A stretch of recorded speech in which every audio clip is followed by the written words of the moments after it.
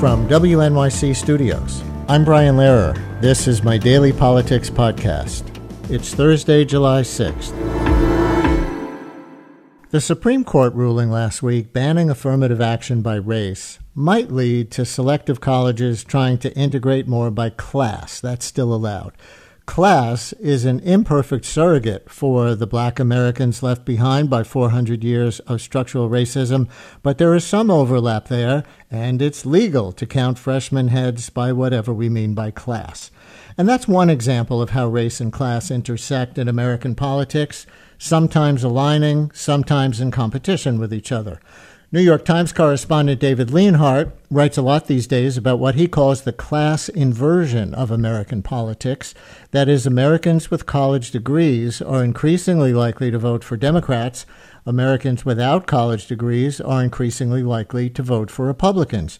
That does pertain mostly to white voters, so again, race and class are imperfect surrogates for each other. But non-college graduate Latinos and, to a lesser extent, non-college degree black voters also vote Republican more than they used to. Why is this politically important? Well, in one recent article, Leonhardt noted that most U.S. voters, about 60%, do not have college degrees, and they live disproportionately where? In swing states. And the way Leonhardt crunches the numbers, if President Biden wins exactly 50% of the non-college vote next year, he will almost certainly be reelected. If he wins 45%, just 5 points less, he will probably lose. So Leonhardt has been writing about how both Democrats and Republicans might compete effectively for that potentially decisive 5%. David Leonhardt joins us now. He writes the daily newsletter from the New York Times called The Morning and contributes to the Sunday Review section as well. David, thanks for joining us today. Always good to have you on. Welcome back to WNYC. Thank you, Brian. It's always a pleasure to be on your show. Let's start by defining some terms. You seem to use the terms working class and non-college voters pretty interchangeably on one side, and college graduates and professional class interchangeably on the other. So can you describe in a little more detail who you see as being in each of those two camps? Yeah, and they're not exact. And there are folks out there who try to do more careful analyses based on class, sometimes looking at exact job types, so that if you oversee other workers, you would be considered professional class. And if you don't oversee other workers and you work in particular industries, you'd be considered working class. And some of the political analysis that I've looked at does that very careful work. But it's often difficult to do that. And the fact is, if you just use college and non-college, you really see identical top-level patterns. And so on your show, I know you've talked about this idea of deaths of despair, which is research that's been going on for now 10 or 15 years. Mm-hmm. And this is by two Princeton economists, Ann Case and Angus Deaton, who have looked at what has happened to life expectancy among the working class. And they define it by education because that is what is on death certificates. Many people who do economic work also define it in that way. When you look at polls, we often don't ask people 20 questions about their job, but we do ask them about what their highest level of education is. And so for broad-scale research, really using the 4-year college degree as the dividing line allows you to do the most in-depth analysis. And it lines up not identically, but extremely closely to studies that do try to do the finer analysis. So, for example, you wrote about a YouGov poll that compared different hypothetical Democratic Party candidates for a group defined as swing voters, and it found these swing voters preferred Democratic candidates who had been a teacher, a construction worker, a doctor, or a nurse before entering politics. The least popular candidate professions were lawyer and corporate executive. But aren't so many politicians from both parties lawyers and business people? They are. I mean, often voters have to choose between two lawyers or one lawyer and a corporate executive. But what that study actually used the finer definition of class. It used the definition of class that was based on job types. But one of the consistent themes here is that on economic questions, swing voters and working class voters, and there's a lot of overlap between those two groups, tend to be left of center. I don't want to exaggerate this. They don't identify as socialist, but they tend to be left of center. They're in favor. Most of them are in favor of increases in the minimum wage, which is why when the minimum wage goes on the ballot, even in red states, it tends to pass. They're in favor of expanding Medicaid under Obama, again, which is why when that goes on the ballot, even in red states, it passes. They're in favor of pretty tough populist language coming from candidates like John Fetterman in Pennsylvania. They prefer candidates who don't look like your boss, but might look like your colleague. The flip side of this, and this is the part that is harder for many progressives, is that swing voters and working class voters are more moderate, even more conservative on many social issues than the Democratic Party is. And I think one of the things that the Democratic Party has struggled with is they've basically tried to tell working class voters that they're just wrong to have those views. So they're wrong to be in favor of less immigration, or they're wrong to be in favor of some abortion restrictions, or they're ignorant and they're voting against their economic interests, or even that they're hateful for having these views. And I think that's the wrong way, first of all, to persuade people. And I think, second of all, reasonable people can disagree about these things. And one of the reasons Democrats have struggled, despite the relative progressivism of these voters on economic issues, is that many of these voters just look at the Democratic Party and they see a party that doesn't represent them on many other issues, and that is increasingly the party of college graduates. Yeah. Well, let's take an example from that same YouGov poll that you cited in an article. The poll found these swing voters liked certain things that might be considered progressive and others that might be considered conservative. And you were just naming some of them. I'll zero in on two here. Like they approved of a federal jobs guarantee, which is very Bernie Sanders socialist. Yeah. But a very effective promise for these swing voters from these hypothetical candidates was to protect the border. Decriminalization of the border was very unpopular. So that's pretty Trumpy or pretty MAGA. But I guess my question is, do real-life candidates exist who combine those things, especially when many Democrats find protect the border to be racist code for keep out the black and brown people? So there's no doubt that there are some people like Trump who use protect the border as racist code.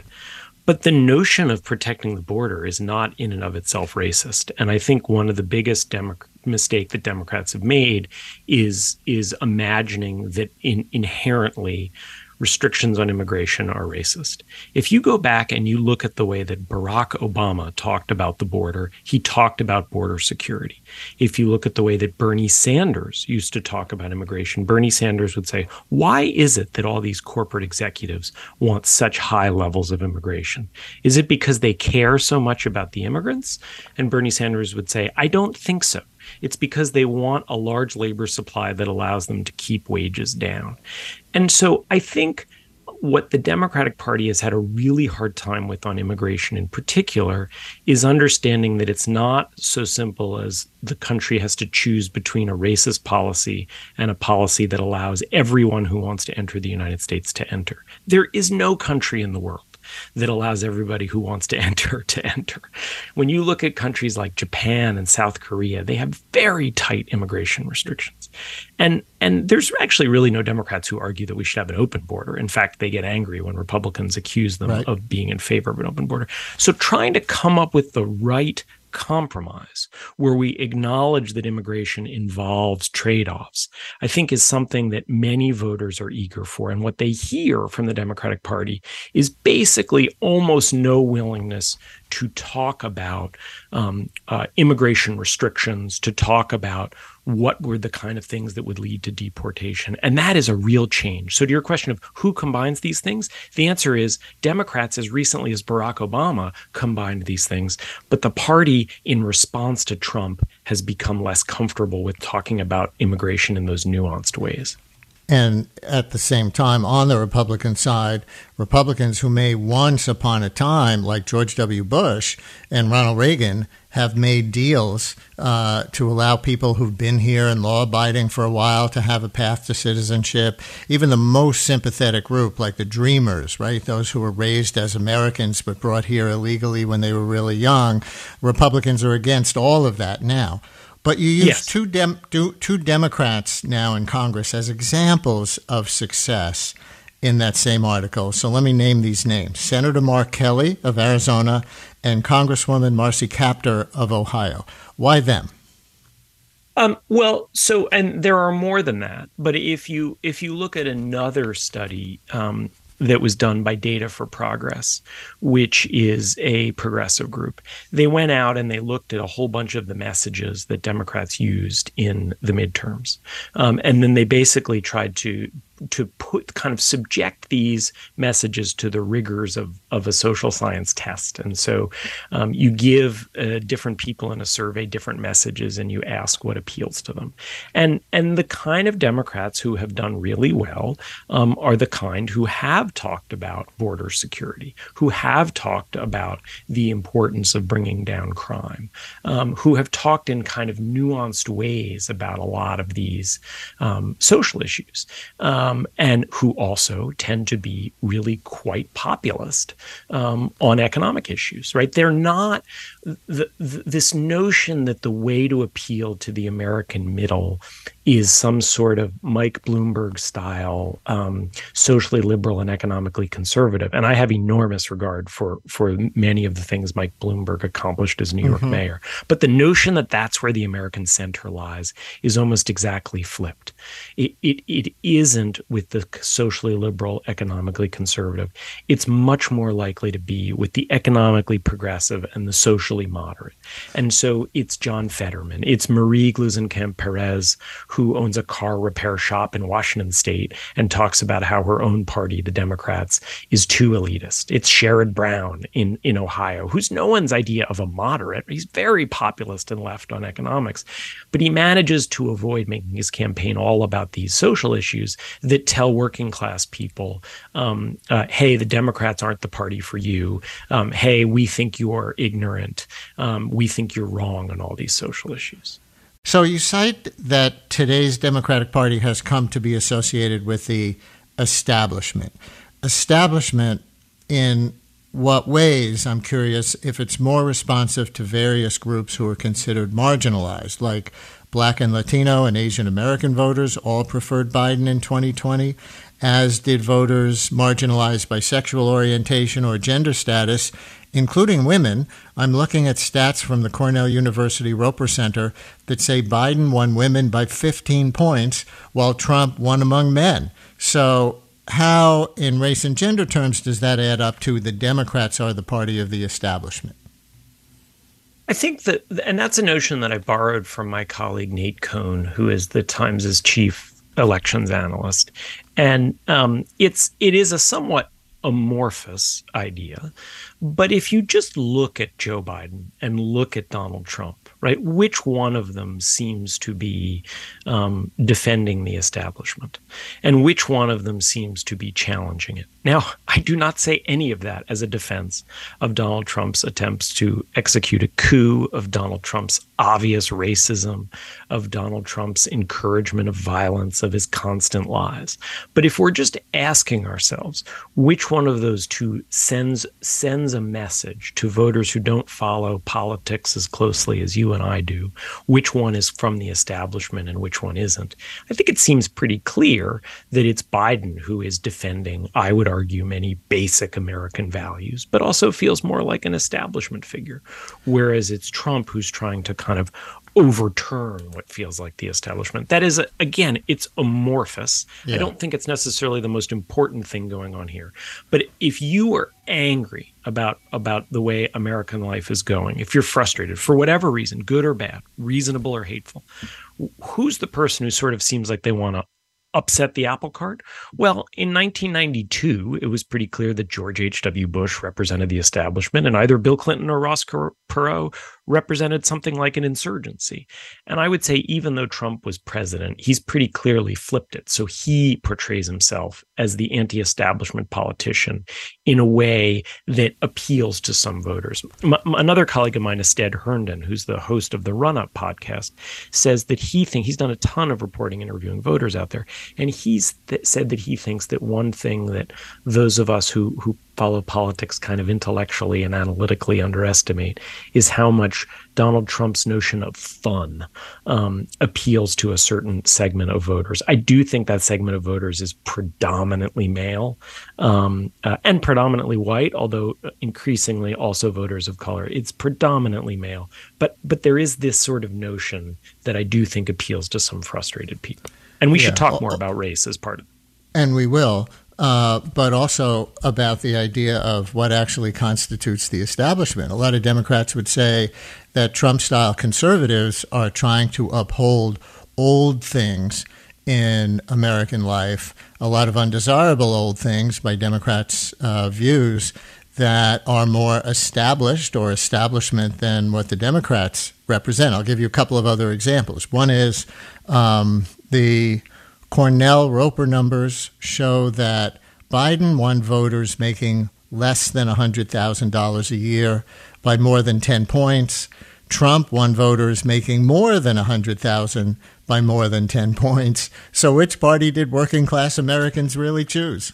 Well, so I would really encourage people to be careful with exit polls. Exit polls are problematic in all kinds of ways. The best work that is done by this is done by groups like Catalyst, which don't rely on exit polls, but instead rely on very careful work involving voter files.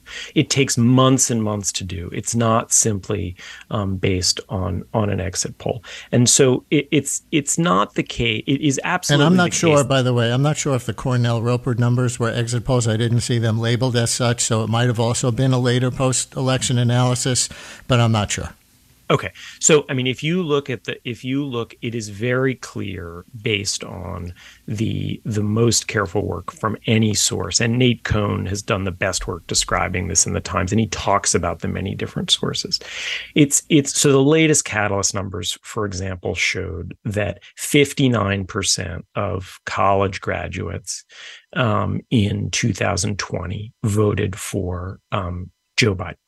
That's the two-way Democratic share. It ignores third-party candidates, but third-party candidates weren't that significant in 2020. So 59% of college voters voted for Biden. 48% of non-college voters voted for Biden. Now, education and income don't align perfectly, and it is the case if you sort of think of a classic, more educated, lower-income person or middle-income person, like a teacher, they would tend to skew Democratic, whereas a classic, less educated, higher-income person, maybe like an entrepreneur, would tend to skew Republican. So the divide is not quite as stark with income, but by any number of measures, it is very clear that large numbers of working class people have moved to the Republican Party in recent decades, and large numbers of college graduates have moved to the Democratic Party. It is also the case that large numbers of lower income people have moved to the Republican Party, and large numbers of higher income people have moved to the Democratic Party. And so I'm not saying there are definitely measures when you look at it that show that Joe Biden still won. I think the 10 percentage points is exaggerated. Joe Biden still won a small majority of lower income voters, depending on exactly where you draw the line. But doesn't that also bring us back to race as perhaps the crucial demographic in American politics, more than this class divide that we've been describing, or maybe what race plus white conservative Christianity? Because in so many of these income and gender and other categories, I think Trump won among whites but lost among blacks. Yes.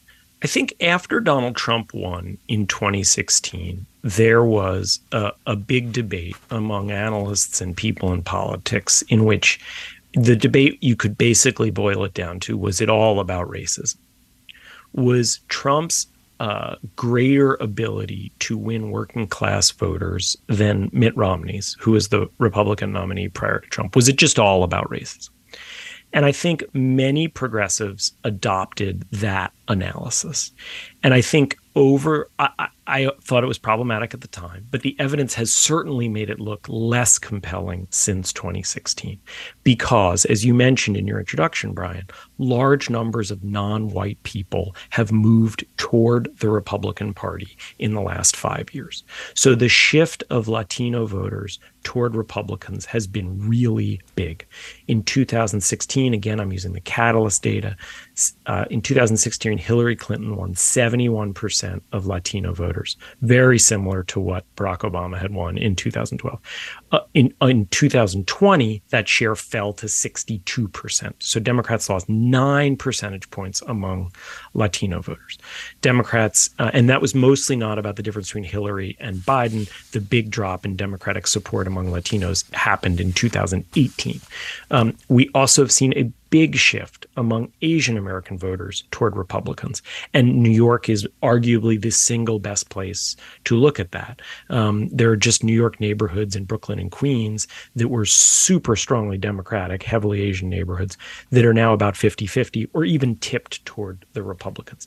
There is even a couple of percentage points in which Black voters have shifted toward Republicans, either in terms of actually shifting, although the numbers are still quite small, or in terms of not voting. And so for progressives who basically would say this is just racism, the only reason any working class person could possibly support Republicans is because of racism and hatefulness, I would say what explains this large shift among voters of color to the right over the last 5 years. We see it in Florida. We see it in Texas. We see people in Texas electing strongly pro-border security Republicans in some cases, or Democrats who talk about immigration in ways that are very different from the way that progressive, highly educated Democrats talk about it. And so I think it's really important for Democrats to grapple with that and ask themselves, what could it be that is causing working class people who have struggled so much more than college graduates by any measure over the last several decades to shift to the right? And are we making a mistake both tactically and morally by saying the only possible way they could vote for a Republican is out of ignorance and hate? And I would say the answer is that is both a tactical and moral mistake. Khalil in South Orange. You're on WNYC with David Leonhardt from the New York Times. Hi, Khalil.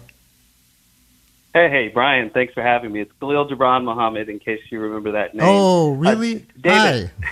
Yes. I am a Harvard professor, and I've been listening very carefully to this conversation. I have two simple points to make. One, the notion of economic populism among whites has been the most dominant theme in elites, whether they were the plantation elites or the founding father elites, who essentially gave them a little bit more in exchange for embracing their whiteness. There's just no way to not understand everything from indentured servitude to the populist era of the late 19th century without understanding the increasing use of white supremacy as a tool to encourage working class white people to accept less in terms of the economic pie. And the second point is the point you just made about the attractiveness of the right to people who are of color. There's a very long history, David, of kind of immigrants from Asia, from Latin America, coming into this country, surveying the scene, including Caribbean immigrants, and saying the closer you are to whiteness, the better you have a shot at the American dream.